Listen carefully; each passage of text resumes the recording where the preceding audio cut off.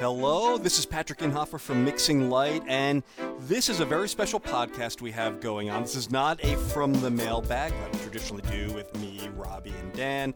Instead, I have a guest on with me today. You probably know him. You've probably read his messages on Creative Cow or on Facebook in the various Resolve forums, on the Resolve forum at Blackmagic, or on Lift Gamma Gain. I have with me Mark Wheelage. Hello, Mark. Hello. Hello, Patrick. Thank you for joining me today. I really appreciate you taking a little bit of time out of your very, very busy schedule. You are one busy colorist working out in LA. Thank you. I am, in fact. I'm also fighting a cold, so please bear that in mind. Normally, I have a much more mellifluous voice. Today, I do not have my network announcing voice. I have my stopped-up cold voice. That's okay. You know what? Because we're here to talk about your career, but really what I really wanted to do was zero in on an aspect of the type of work that you do that I find fascinating, which is the restoration process. You do tons of color correction that involves restoration. But before we get there, let me just give you an opportunity to quickly tell people a little bit about your background. How long have you been in the business? How much of that time have you spent color grading? Maybe some highlights of your career. Let's see. I've been a colorist in Los Angeles for more than 30 years. I refer to myself as a unicorn colorist because I've never been an editor. And I've pretty much never done anything else except that I was a camera operator for about 5 years. And then after that, I moved to Los Angeles to get a job as a camera operator, found an opportunity to work as a colorist temporarily. And I thought, well, that's kind of similar to being a camera operator. I'll do that for a while. And then I looked up, and more than 30 years passed by, and I realized, I guess this is my career. Well, it's funny because when I went to college studying film and television production and I graduated, it's like, what do I want to do now, right? In college, they kind of teach you everything in terms of the various craft positions. And I came away, I was like, I could be a DOP or I could be an editor. I didn't know about a colorist at the time. I could be a DOP or I could be an editor. And when I got into color correction, I realized it's actually the perfect melding of what I love to do, which is work with images, that's the DOP side of me, but also tell stories, which was the editing side of me. And so I find it interesting but not unusual that someone from a camera background would find color correction very appealing. Yeah, definitely. And I also did some lighting and stage direction and a little bit of technical direction, things like that. So it was kind of a good setup to insert myself into being a colorist. And the interesting thing for me was I had to kind of hit the ground running. But back in those days, in the late 70s, early 80s, we were paid very little money. We got very little recognition. I think the initial pay I got was $350 a week, which for me was an enormous amount of money, back in my 20s. Yeah. And but then the job of being a colorist gradually turned into something quite different from what it started out to be. And it became extremely important and very well paying and kind of a big deal here in Los Angeles. Well, let's talk about that for a moment before we get into restoration work. Because you started on film. You started working in the film chain in would it have been called Telecine back at the time? So we were called telecine operators, and but we did the exact same job that one does now with color. The only difference is we had live films sitting on a mechanical transport, and we would shuttle and play it back and forth and go over each shot over and over and over again, and then lay those corrections down to tape. You might say analog capture, so to speak. Over time, the job went from completely analog film on an analog transport recording to analog tape, to completely digital. Right. And there were various stages of transition in between. Not to give you the history of telecine, but we went through stages where the telecine devices slowly became more digital over time with digital pickups instead of analog pickups. The transports got a lot better. The the systems all turned digital. The monitors and the routers and the switchers became digital. The tape machines became digital. And suddenly we started playing back digital transports, meaning hard drives, which had captured the film image, and we would use those with the old version of DaVinci that was used in the 90s called the DaVinci 2K.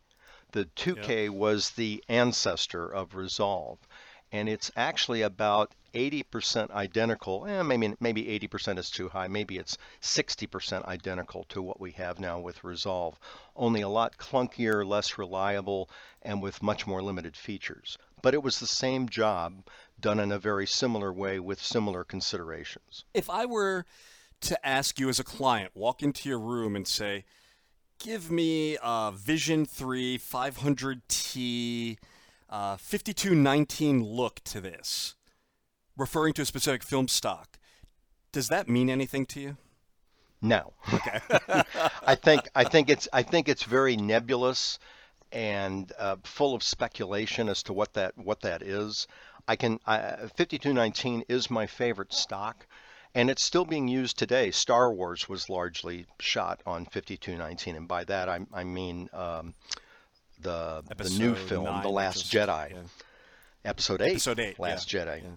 And so, I mean, it's a very, very current film stock, and it has no real look, just as I can name two or three films shot in the last couple of years on 5219. They don't have a look. The only look is dictated by the lenses and the lighting and the skill of the cinematographer. So you can screw up the film 18 different ways to the point where it no longer looks like 5219. So designating it as a stock doesn't really mean anything per se. However, once I hear a client say that, instead of giving them the lecture of how wrong they are, I always aim in the direction of being cooperative and say, I think I know what you mean. Let's try this. So I think the right attitude to use with a client is, let's keep it positive. I'm not here to fight you and give you controversy and conflict. Let's try to solve your problems. You want a 5219 look? How does this look to you? And just turn the knobs. And that's called, being a colorist and client Yeah. communication skills, right? I mean, trying to Yeah. understand what they mean by what they're saying isn't oftentimes what they're actually saying. Yeah, to me, 5219 being a fairly sensitive stock, it's a little contrasty. It's got some pop in the color. It's not a dull, flat, boring look. It's a little, it's got some impact to it. And so I know these words are vague, but again, it's not a magic button, which is why I kind of get a little uh, cranky whenever somebody says, I have a magic LUT that will make your digital recording look like 5219. And the funny thing is there's probably 12 or 13 people on the net with LUTs like that are called 5219, but if you throw each one of them on a digital image, each one of them will look different. Yeah, and what I want to do is circle this around to working and doing restoration work, because you may or may not, when you do restoration work, and let's talk about that a little bit, your career in Sure. restoration. How long have you been doing restoration work as part of your overall skill set craft? When we were doing this in the 80s, we didn't so much call it restoration. In fact, the people I know in the real restoration business, Bob Harris and people like that, they get a little bit annoyed if we even call it restoration because to them, true film restoration starts with film. So they're getting the very best film elements available, cleaning them up to the nth degree, removing every vestige of dirt and scratches and so on, fixing the splices, fixing any giant tears or things like that, and then making a new film element out of that. To them, that's what film restoration is. So it's not just that they're doing the cleanup side of it, it's that after the cleanup, they're going back and essentially creating a clean print from which everything else gets done. Yes, Okay. and to them it all, or a clean, maybe not a clean print, but a clean element. Right. So that's really what they're all about. The initial color correction we did from features was really for home video and television and broadcast and syndication and so on. And it gradually turned into restoration by the end of the 90s. Around 2001, I think it was. It was right around then that Hughes came out with their DLP projector, and we started seeing some demos of it and realized, wow, this is going to be the end of the film print world. Hmm. We're going to see a day when all theaters are projecting digitally. So we started mastering titles on DLP projectors around 2001, 2002. I believe 2002 was the first one I did. And so that was the beginning of the digital intermediate. So we had two different workflows. One actually projected a digital image from digital files in the theater through a digital projector, and the other took the digital image and went off to a film recorder and then struck a print from that. That was fraught with problems because way too often what we saw on the final film print was ridiculously different from what we saw on the monitor or the projector. And that's where Lutz came in and figuring out, how things changed and where they went. And I can tell you a lot of that, I think the scholars and the scientists would say that all came from math. My observation is it came through an incredible amount of trial and error. Right. They just figured out over time what worked and what didn't. And they would do hundreds, maybe thousands of tests over and over again, and then they would finally figure out, oh, if we do it this way, the reds now come out predictably on the film print if we make the film print in this predetermined way. And that was that was a great thing for the restoration business, because now for the first time we could digitally clean up a film, and then at the very end of the process give the studio a brand new negative and a brand new print that they could actually screen at a theater, and the image quality theoretically would look better than anything they had ever seen before on the previous film copies. So, and have you done that kind of work where you've taken old film, you've done the DI, and then you've gone back out to film again as part of one of your major Yes. deliverables? I did that at Cinesite from 2002 to 2004, and then I did it again at Lowry from about 2009 and 2010. Hmm. A lot of this work, unfortunately, has now been outsourced. Right. So a lot of digital film restoration is being done in India and China and places like that, simply because of cost. Right. But some of it is still going on in Los Angeles. I think the biggest restoration company in LA is what's called Warner MPI, which is the motion picture imaging division over there on the Burbank lot of Warner Brothers, and they do some wonderful work with beautiful pictures. They've done some films like some of the MGM musicals, Wizard of Oz and things Yeah. like that.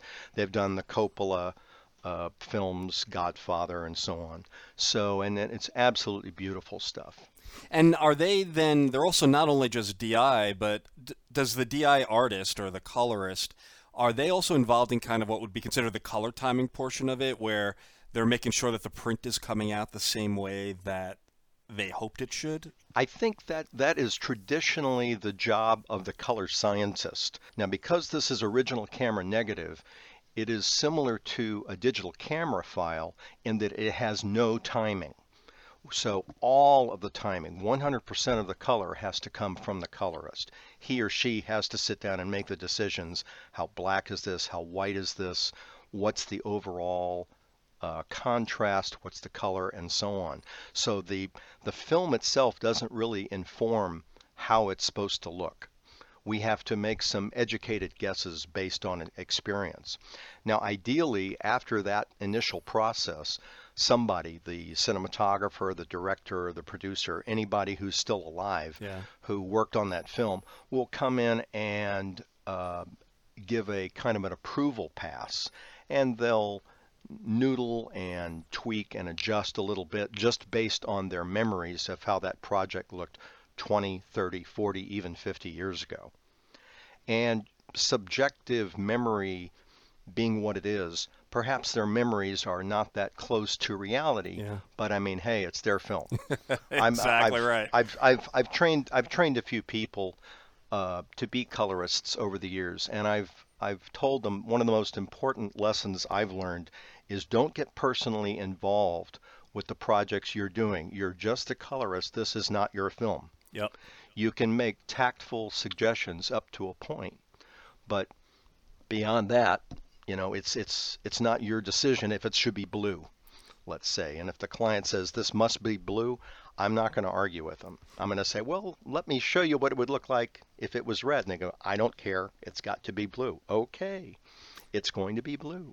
Once we do that approval pass, we watch it all the way through. They sign off on it, and then and only then do they make the archival elements, as they are called. So they will strike a new interneg, which is a special kind of very fine-grained negative that's put in a laser film recorder like an Arri laser.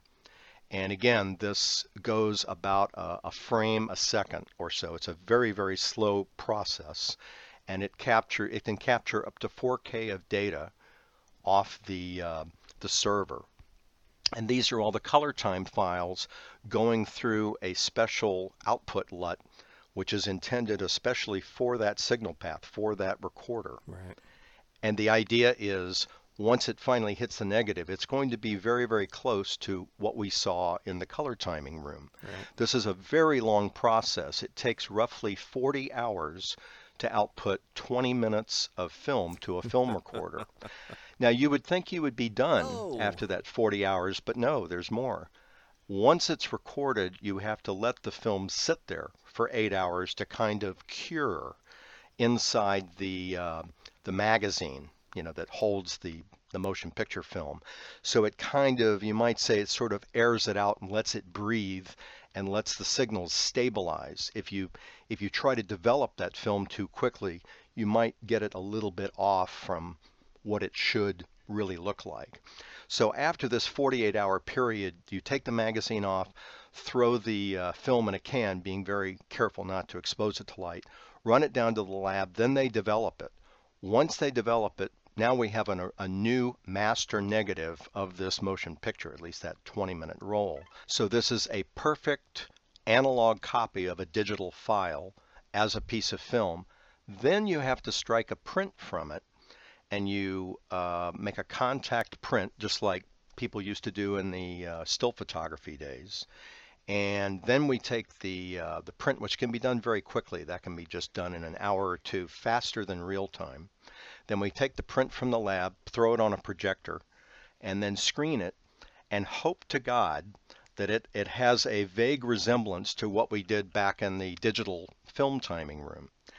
And they've gotten very good at this. I know at 15, 16 years ago, Cinesight, because they were a division of Kodak, was very proud of the fact that they had the tightest alignment of a digital image and a film image. They could guarantee that they were within a few percent, I would say about 5%. It was not a 100% perfect process, but it was close.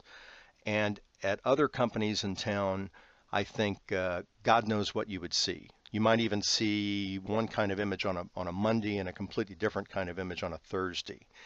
Getting LUTs and film recorders calibrated, as they call it, is a very difficult decision.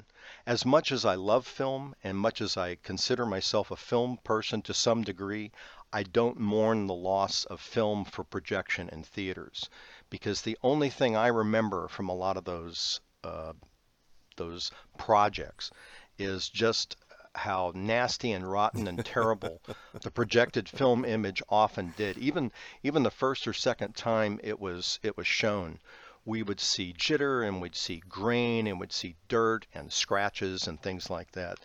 And from my perspective, those are all things I don't Yeah, miss. no kidding. I love seeing a super high quality projected digital image, even if it was shot on film, especially if it's a super duper Dolby laser projector or something like that in Dolby Vision, because the blacks are great, the highlights are fantastic, the color is really true to life, and it has a lot of impact without any of the flaws of film. One of the secrets of film is in the old days, if you went to a film color timing room with a film guy and said, can you put a little more saturation in the image? They would kind of shrug and say, sure, I can do that. And what they would do is darken the image.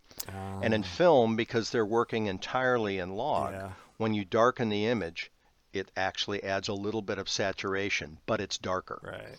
Right. And the same thing is also true if you tell them, oh, you know what, I'd like to desaturate this a bit. They would go, oh, sure, no problem. And all they would do is lighten the overall image. They'd bring up the density. And that would, make the image lighter, but it would have less saturation. So now let me ask you, because we've been kind of talking about the way things used to be and how this all used to work. So if we look back in, let's say, the past 2 or 3 years, have you been doing restoration work over the past couple of years? What I've been doing is there are companies that are trying desperately to preserve films that are practically lost. For every great, magnificent film like Lawrence of Arabia, which you just mentioned, there are probably 500 other films that either nobody has heard of or they only have a very small group of fans, Right. crazy, obsessed fans who love these movies, these more obscure films. Yeah.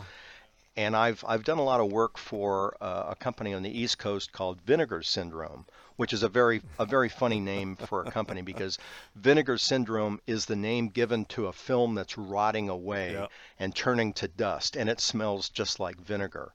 I have literally picked up old rolls of film in the 80s which have turned to jelly. These are nitrate films, black and white films from the 30s and 40s. I was on a Laurel and Hardy project for the company that owned the copyrights to them back then. And we got about 3 reels into a project. The first 2 reels seemed fine. It was a beautiful, sharp, fantastic black and white nitrate image.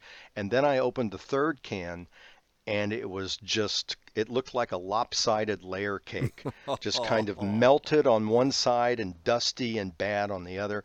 And the client took a look at that and said, oh, get this out of the building. And I said, really? Why? And he goes, well, it could explode and incinerate all of us. And I said, oh, I guess we better stop then. Yeah.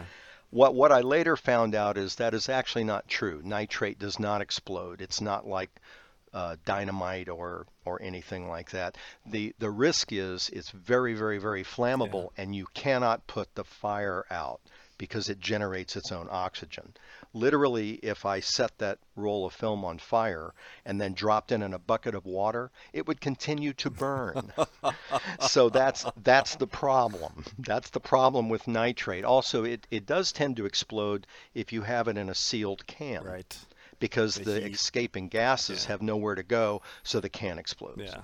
So nitrate is dangerous. There is a risk handling it, but the good news is in 2018, 2017, a lot of the nitrate has already fallen apart and they don't have any way of saving it anymore. The only thing that remains for a lot of those films are safety film copies made on newer stock. And those, for the most part, look fine, although they are a generation down from the original. So is this kind of like, the restoration work you're doing now, is it that old that you're doing stuff that maybe isn't the original nitrate, but copies of that original nitrate? All of what I'm doing now are mainly cult films, I guess you could call them, from the 70s, 80s, and 90s. Oh, okay. I did a film not too long ago that was from 1997, so it's not that old. Yeah. And these are films that have a small but dedicated audience, and they figure out a need for these releases. A lot of them are horror films, blaxploitation films, kung fu films, slasher films, even science fiction films. And some of them are not exactly films that are on the level of Lawrence of Arabia or Citizen Kane or Casablanca, but they're still films that are important. And I always say, if a movie came out and it had a commercial release and it was in theaters, it deserves to be preserved. Right. Because somebody out there probably likes this movie. and God knows why, but they do have a charm to them. Even the terrible movies, like right now, there's a lot of acclaim being given to The Room, the Tommy Wiseau bad movie from about 2002, 2003, Yeah. which is acclaimed as the worst movie ever made, at least in modern times. And so so there is kind of a perverse fun in watching these terrible movies because they're so bad. So they're a lot of fun and they're very entertaining. So you can kind of enjoy them on that level. So now you used an interesting word in that answer, which was preserve. Do you consider that what you're doing with this set of films that you're working on nowadays is more preservation than restoration? Since clearly, it's not like they're falling apart. You're just probably doing a lot of cleanup work. And how are you expecting those films to be delivered to you, or how are they delivered to you? They have the ability to scan at 4K, and for certain projects, we do scan them at 4K, and then I either color correct 2K copies of the 4K files, or I look at the 4K files directly and color correct them in an HD timeline. But what they then do with my work is I send the actual resolve session back to the client on the East Coast, and then they render it out on their end. They also make the determinations on framing, which is a critical Right. and kind of a subjective area as far as how should we frame this image, what should the aspect ratio be, and so on. My inclination often for a lot of these old movies is just to release them in 178 for HD, just normal 16 by 9. But they are real sticklers and they insist that it be true 185. So these are the film connoisseurs who want everything, all the I's to be dotted and the T's to be crossed. It's got to be just so. Even if you do the 185, I mean, on a lot of Mhm. these films, if you go back to the original camera negative, I mean, they're exposing that full frame, right? I mean, it's not always They are. Sometimes they're full app, sometimes it's just Academy aperture, and the right. two are different. But but the trick is if the director and the cinematographer never intended for you to see the area Yeah, outside that frame, then it doesn't matter.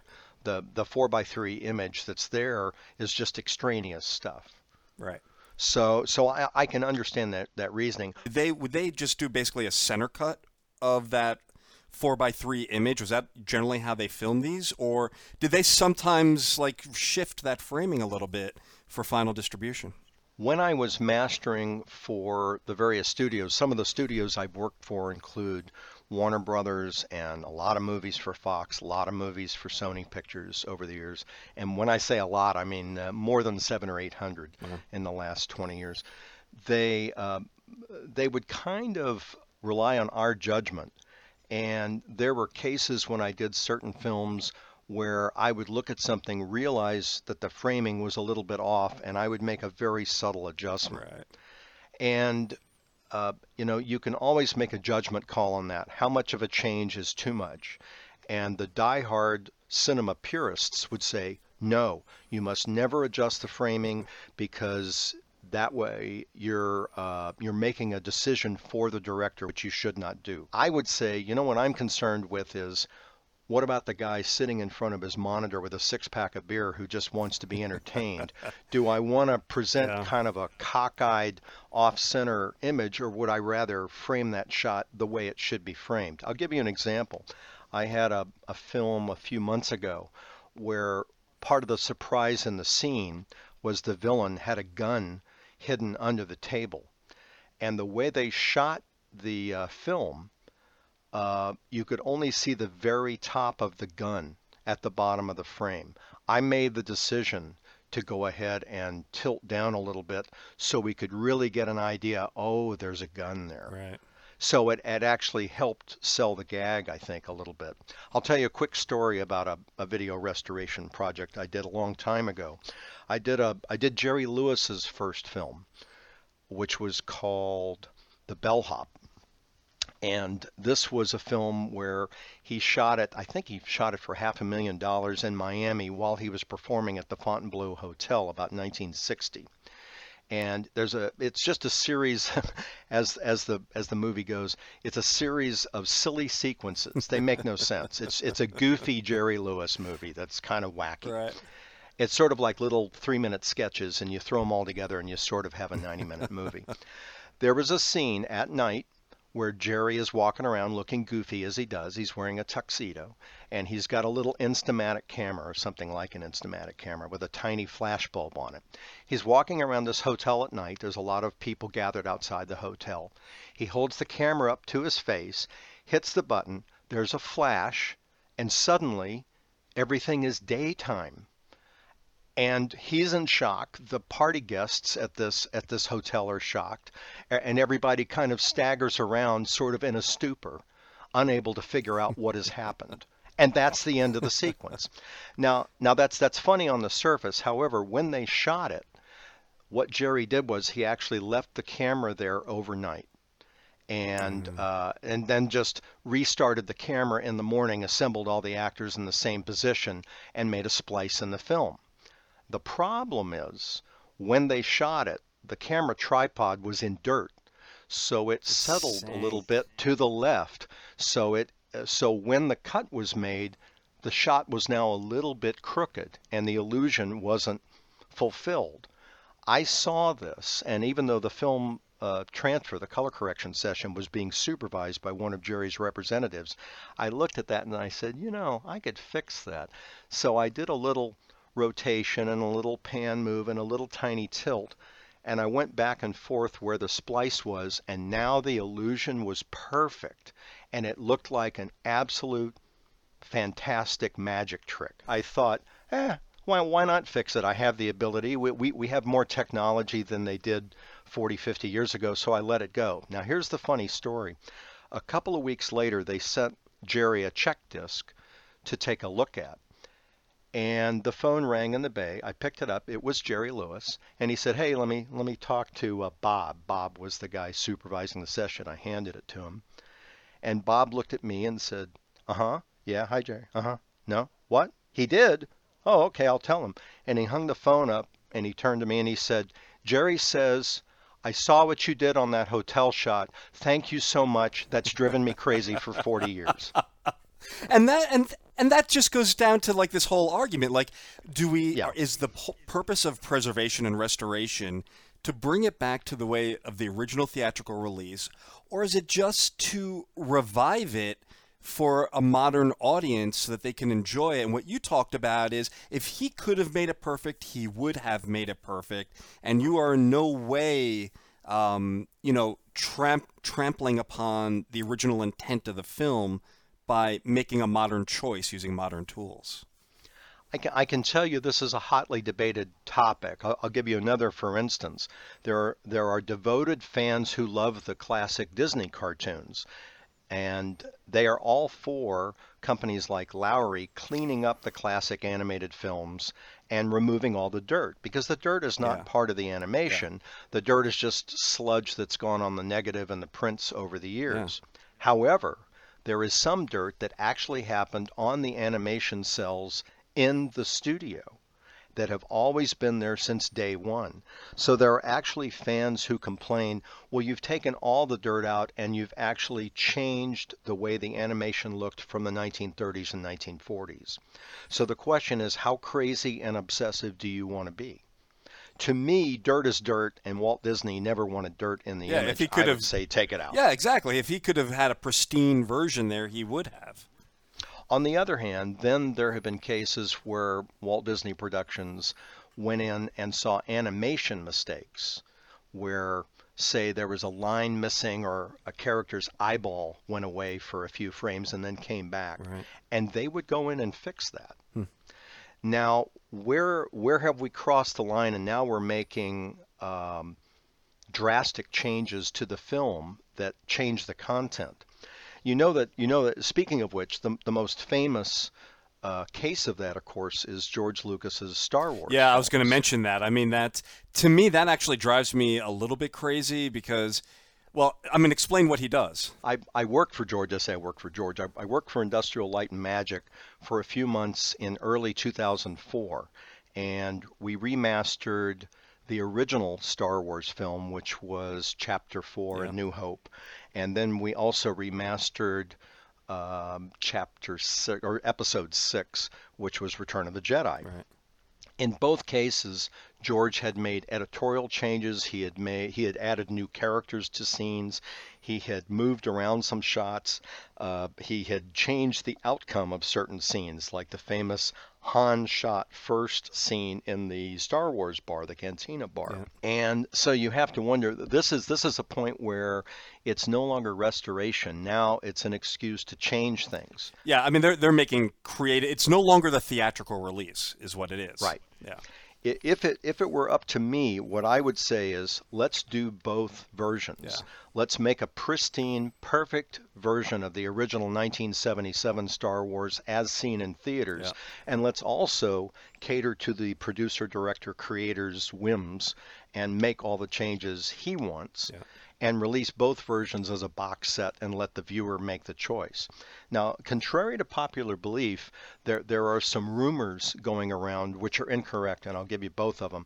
The first is that because of George's tampering, which goes back to 1999, the original elements are now damaged and respliced and ruined forever and ever. That is not true. All the pieces still survive. The original negative pieces still exist. In a handful of cases, maybe a dozen or 24 cases, there's a frame or two missing because of splices, film splices that were made. But those pieces can be reconstituted through various means. Right. So it's not a lost cause. It is possible. The second rumor that's out there is that George absolutely detests the original theatrical versions and doesn't ever want them out. And the truth of the matter is, number one, he sold the studio, or at least all of Lucasfilm, 4 or 5 years ago for $4 billion to Disney. Yep. It's really Disney's decision now. Yep. George does not have a say in it. The second thing is, I asked the people at ILM, I didn't ask George, but I asked some of the other people, do you think it would be possible for us to do this? Is there any harm being done this way? And they said the only reason why we aren't restoring the original theatrical versions of Star Wars is because it would take too much time and money. And we don't want to spend the time and money to do it. So it's really a logistics situation. It's not a creative choice. Also, in George Lucas's head, the only version of the movies that exist are the ones that are alive in his mind at that moment. So to him, the 1977 version of Star Wars no longer exists. Yeah. Only what he sees matters. And it's hard to argue with the guy who created all the characters, directed the movie, produced the movies, supervised all the post-production, and also owns the copyrights. Yes. So this is a very rare case where the artist completely created and owns his own work. And so it's an interesting thing about the whole problem of restoration. How much to change? How faithful should you be to the original work? How many mistakes should you fix? In my case, when we're correcting these films from the 70s and 80s and 90s, what I will do, just based on my judgment, is I will make lighting changes in some cases. For example, let's say we have 3 people talking in a scene, and one person clearly has not hit their mark and they're kind of in shadow and maybe a little bit too dark. I will throw a power window on their face and light them up a little bit just so that we can see his or her lips moving, yeah, so that they're not just disintegrating into the mud. Yeah. Or if we have a couple of people talking around a kitchen and I can see, due to budget limitations, the wall behind them is just blaring, and I'll throw a power window in there as a flag, and I'll knock down the wall a little bit. Now you can argue these are visual changes, and maybe I've improved the lighting to a point beyond what they could do when the movie was made, and I think it's a judgment call as to whether that's wrong or whether that's acceptable. And I would say it's not a substantive change. It's just a visual change. So it doesn't change the nature of the scene. It doesn't make it look like a $1 million budget Hollywood film. It still is what it is. The other thing we can fix are horrible opticals or shots that just don't match. Maybe they did a reaction shot or something 6 months later, yeah, and for the first time in the version we have, it actually perfectly matches. Right. And it never matched in the theater. So again, a purist might say, that scene has never looked that good. It bothers me. Have you ever had a client say, Mark, this looks too good? Like let's keep some of that, what some of that grit or some of that, feeling that it used to have. You would think so, but no, I have never had a client say it that way, especially not with lighting and color. Right. However, they are very sensitive to the problem of grain reduction. That was going to be my And next question. What do we do yeah, about grain? and I one thing, there are fans out there, people who collect old movies on Blu-ray and even 4K Blu-ray nowadays, where they absolutely want that sense of grain to give the film some kind of texture. And then you have filmmakers like Jim Cameron, who are completely opposed to grain and want every vestige of grain removed from his films. And I haven't dealt with him personally, but I've worked for companies that he has done work for, and he is adamantly opposed to grain. He absolutely hates it. Yeah. So you have both extremes. I think the correct answer is right in between. Lowry Digital's approach, I think, was very good. What they would do is, when they would do a film like Star Wars or Jedi or any of the other hundreds of titles they did over the years, their initial process would be they would kind of do a best light color correction of the motion picture, and then they would remove 100% of the grain, and they would do it shot by shot. They would do it based on highs, mids, and lows, and in some cases even specific color channels. The other thing they would do is they would examine the individual color channels and take out flicker if, say, the red channel was bouncing up and down, or the blue channel was a little grungy and the blacks were sort of vibrating. They would find a way to stabilize that. Did they do that programmatically, or did they actually have someone try to even it out? They had people doing it. So it's kind of like the way we do tracking and resolve. They would kind of set a start frame and end frame, and then let the software analyze it, and then they would check it and see if the software did its job. Gotcha. So it was a very methodical, painstaking, time-consuming process. And the computers would also analyze the film, figure out what's dirt, what's image, Yeah. and then it would actually cook overnight. So it was actually about a 12 to 16 hour process. So we'd come back in the morning, look at the file and say, oh, it looks really good, except this one shot now has a lot of weird artifacts. We've got to redo that. Yeah. So again, once they had a really perfect, beautiful file that had absolutely no grain and noise in it, then we would color correct it. So we'd color correct that whole reel, send it back, and then what they would do, and this is the interesting part of the process, they would take about a 1-minute grain sample from the film, find some nice overall bit of grain that was very even, had no flicker, and was very constant, and then they would apply that to the whole movie. Right. So in a way, you might say they were adding artificial grain back to the cleaned up movie so that now the grain is absolutely consistent. Right. Lowry's defense, and I think this holds water, is this is actual grain pulled from the movie. So it's not artificial grain pulled off the shelf or some arbitrary sample of grain. This is a very specific kind of grain for that particular movie. So it was a sophisticated idea and an interesting process. I can only tell you, I think the results were fantastic. Well, and I got to think, if you're doing that level of restoration, they were probably pulling negatives from different prints, patching them together. So you're going to have inconsistencies that just weren't there in any of the originals. And that's very true. And so that's part of what they're doing, is just trying to bring it all back together again. The other thing that would happen, they did all the James Bond restorations there, and they would have situations with some of the 1960s and 1970s Bond films where, let's say, Bond would walk towards a secret door, and then he'd get to a cliff and be standing on the edge of a cliff, and suddenly we have a terrible optical effect, some awful visual effect with 9 layers of stuff going on, and it would have heavy, heavy grain in it. They would make sure that all of that was perfectly consistent so that now there was no tip-off. It was an optical effect.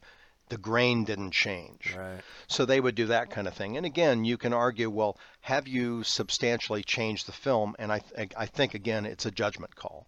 To me, it looks beautiful. It looks absolutely fine, and I have no I problem with think it. you'd be hard pressed to find a visual effects producer, even of the time, who said that one of the things they love about visual effects is all the grain buildup as they do all these optical passes, right? If they could have cleaned it up back then affordably, you'd have to think that they would have. That it's not a Sure, if it if feature; it it's a if it bug. were possible, if it were possible back then, they would have done it. Exactly. And I have to say, grain is an interesting thing. I had a conversation with a colorist who does all the Marvel TV shows, Mm. the brand new, multi-million dollar Marvel TV shows being done for Netflix.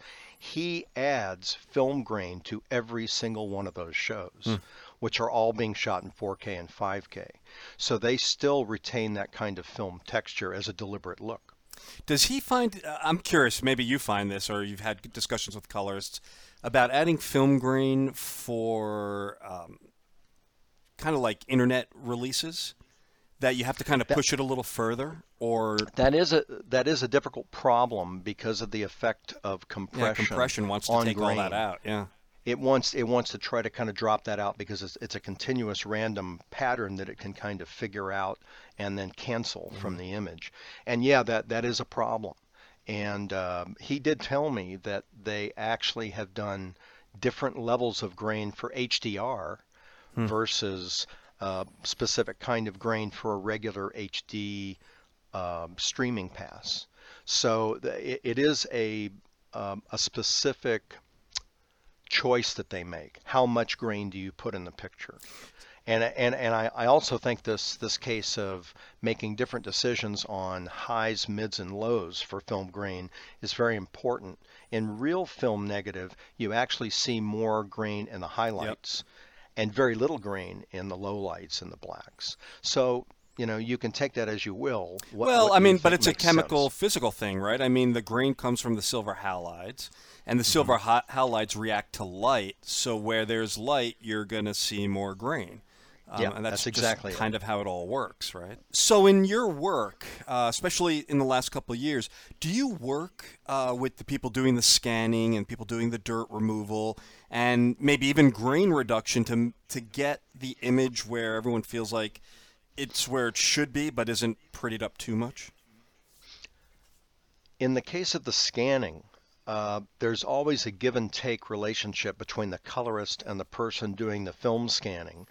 And in a perfect world, we would get the person who did the film scanning to make perfect down the middle adjustments so that every shot was perhaps maybe balanced isn't the right word, but at least RG and B were kind of in the ballpark with each other. You never want to see a film scan or a digital camera image for that matter that's skewed way off to one side to the point where you've got to grab the various controls, the offset controls, if you will, Mhm. and slide them way over to compensate for a problem like that. It's a similar situation. I'm sure our listeners have had situations where the color temperature was bad Yep. on a digital camera and you have to really struggle to compensate for that overload in that channel. And the same thing can happen with bad film scans. There was a film I did about 12, 13 years ago. I did Dances with Wolves for Kevin Costner, and I want to say it was MGM. It was either MGM or Touchstone. I can't remember. But in that case, when we scanned the film, I drove the scanning and recording people crazy because we actually scanned the night scenes at one setting and the day scenes at a different setting. And they hated to do that, but I felt it was necessary so I could dig in and get all the detail I needed to get. Right. And that was an unusual situation where I had very close control over the scanning. But I think the end results were worth it, and it helped give me more range for the final color. Do you find that if you know that a movie had been done with a particular film stock, does that inform you of your color correction choices and moves you need to make for that film as you get started? I would say no, for the simple reason that, especially with films of a certain budget, when we have these oddball, esoteric cult films, Yeah. They were shot with short ends, with different kinds of film, developed at different times, shot under terrible conditions. Sometimes they used the right filter, sometimes they used the wrong filter, sometimes they used no filter at all. So the results captured on film are so wildly inconsistent, there's no way to predict what kind of settings or LUTs I have to use. What I generally do for my node setup for these film transfers, I typically will start with a curve or a contrast pivot setting as the first node. In the second node, then I'll figure out an overall offset and sometimes chroma and sometimes a little bit of lift gamma gain settings to kind of normalize the image. So Right. basically, it's what we used to call in telecine the front end of the signal, Yeah. which is what is coming out of the machine for me to deal with. So I get something that is sort of, I guess you could call it Rec. 709-ish. Yep. So it's sort of a Rec. 709 image that is a little bit light in the mids. It's certainly not crushed. It's not clipped. So we have kind of a down the middle balanced look. After that, I use a series of parallel nodes to adjust skin tone if necessary, and I've got the means to throw in keys and things like that if necessary to fix any photographic problems. And then from there on, it's a fixed node setup that I use for various levels of gain and balance to sort of tweak the image and get it to a point that I think looks like a reasonable image. And then after that point is where I do power windows and clips and things like that. And I actually do use a lot of power windows. There is a lot of illumination I'll throw on faces. I just had a horror movie with a guy who turns into an alien monster every so often. And I thought his eyes were way too black Right. and odd looking. Right. And so I just took it on myself to throw tracking power windows into the guy's eyeballs, and I discovered, oh, he actually has red eyes. And we never That's would so have known cool. that. Yeah, yeah, and I realized, my God, the poor actor actually had to wear horrible full eyeball contact lenses, and for the first time now the viewer's going to see, oh, this is an evil creature with red eyes.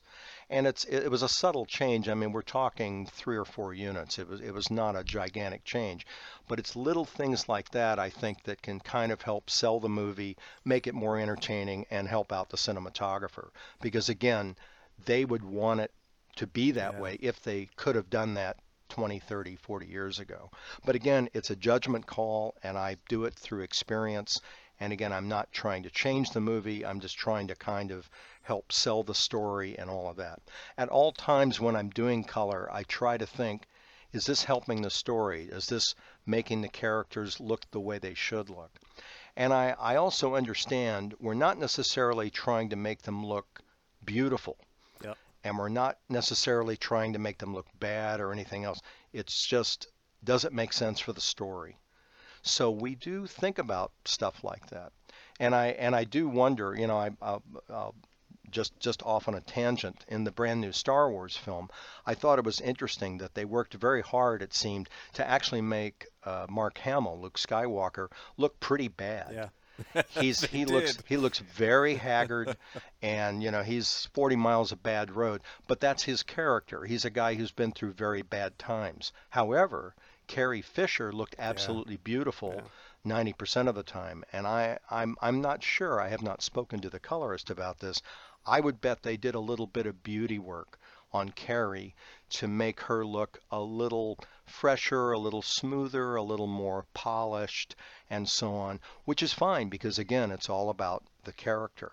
I won't do something like that on a film I'm working on unless the director gives me specifics like that. Do you find that, and I think I'll probably make this the final question Sure. of this interview, do you find that when you're working with digitally acquired material, because you don't just do preservation and restoration work. I mean, you also No. work on modern acquired films and commercials.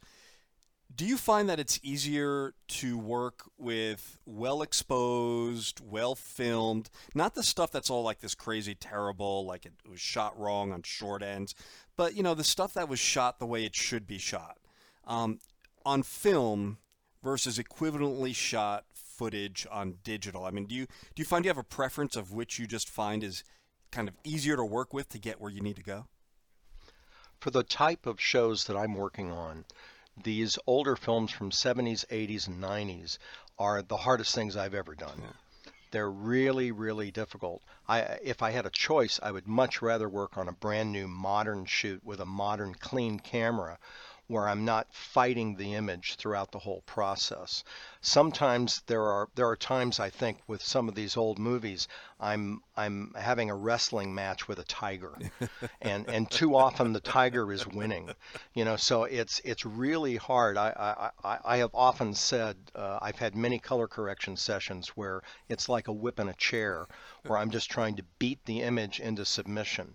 What's interesting is part of the color correction process. Sometimes I'll go off the deep end and I'm using all kinds of keys and windows and shapes and things like that to try to tame the image. And I'll look at it and I'll go, maybe there's another way. Yeah. And I'll save that as a version, blow everything away, start over from scratch, and I might find a simpler way to accomplish the same thing that's actually cleaner.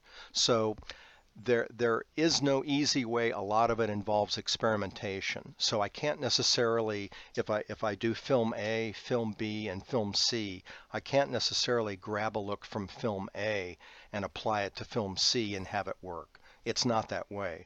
However, if I know somebody used a red camera, especially a specific red camera like a Red Dragon, and last year I used a look on a Red Dragon, chances are I might be able to use that same look and have it come out reasonably close.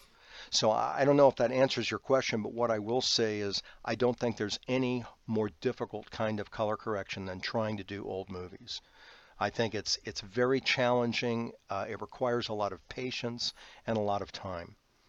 And I would say on average, I mean, these things take upwards of 40 or 50 hours to color correct.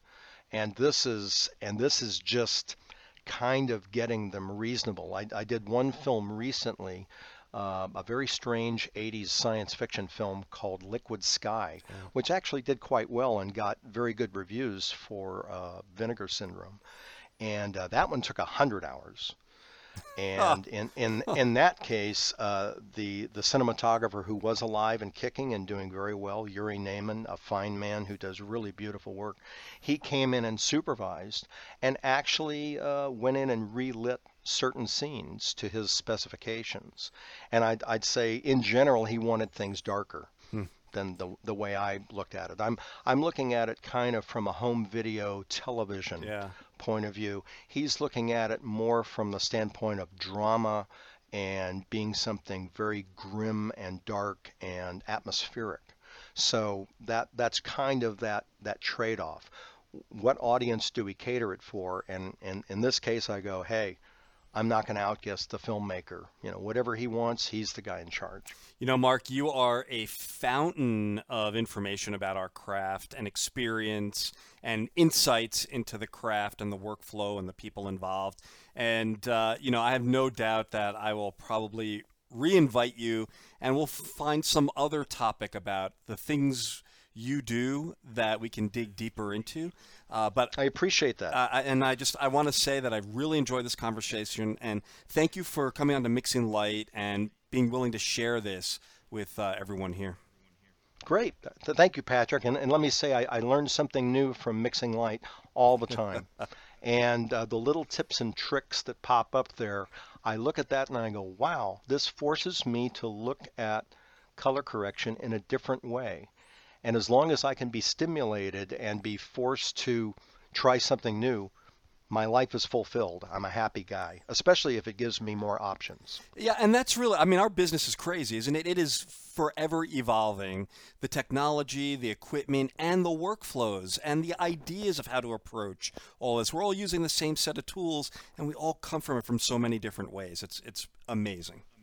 It's great, but it does show. You can teach an old dog new tricks. There's Yeah. always something new out there. Yeah, you made this transition, didn't you, from the photochemical days to the digital days, and kudos to you for that. I never did lab color timing, and I think those guys were the people who were most shortchanged. Yeah, Not to extend this interview any longer, yeah, but we had a very sad transition time at Technicolor. I was at Technicolor for 22 years, and but I was only in the digital arm. I only did television shows and digital transfers on Telecine. And we had a time where they were trying to transition their film color timing people into the world of digital. And I'd say 80 or 90% of them could not handle it. yeah, It was too much. They were going from basically four knobs, yeah. red, green, blue, and density, which is all three together, to whatever it is, 649 knobs in DaVinci or Resolve. And most of them couldn't handle it because it was too computer intensive. It was too much to learn.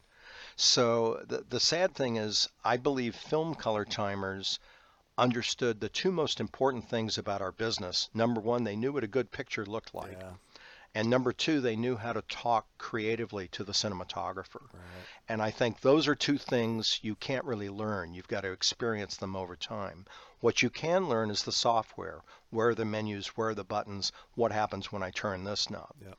But but again, it was a very tough period, and I'm sad for the film color timers because in a way their art has kind of been lost to the ages. But there are a handful of them who did survive, who are thriving in a digital world, and time marches on, and they are finding a place in the universe. Oh, that's fantastic. Well, thank you, Mark. Sure. And so for mixandlight.com, I'm Patrick Inhofer, and Mark, why don't you say goodbye? So long, folks. We'll see you next time.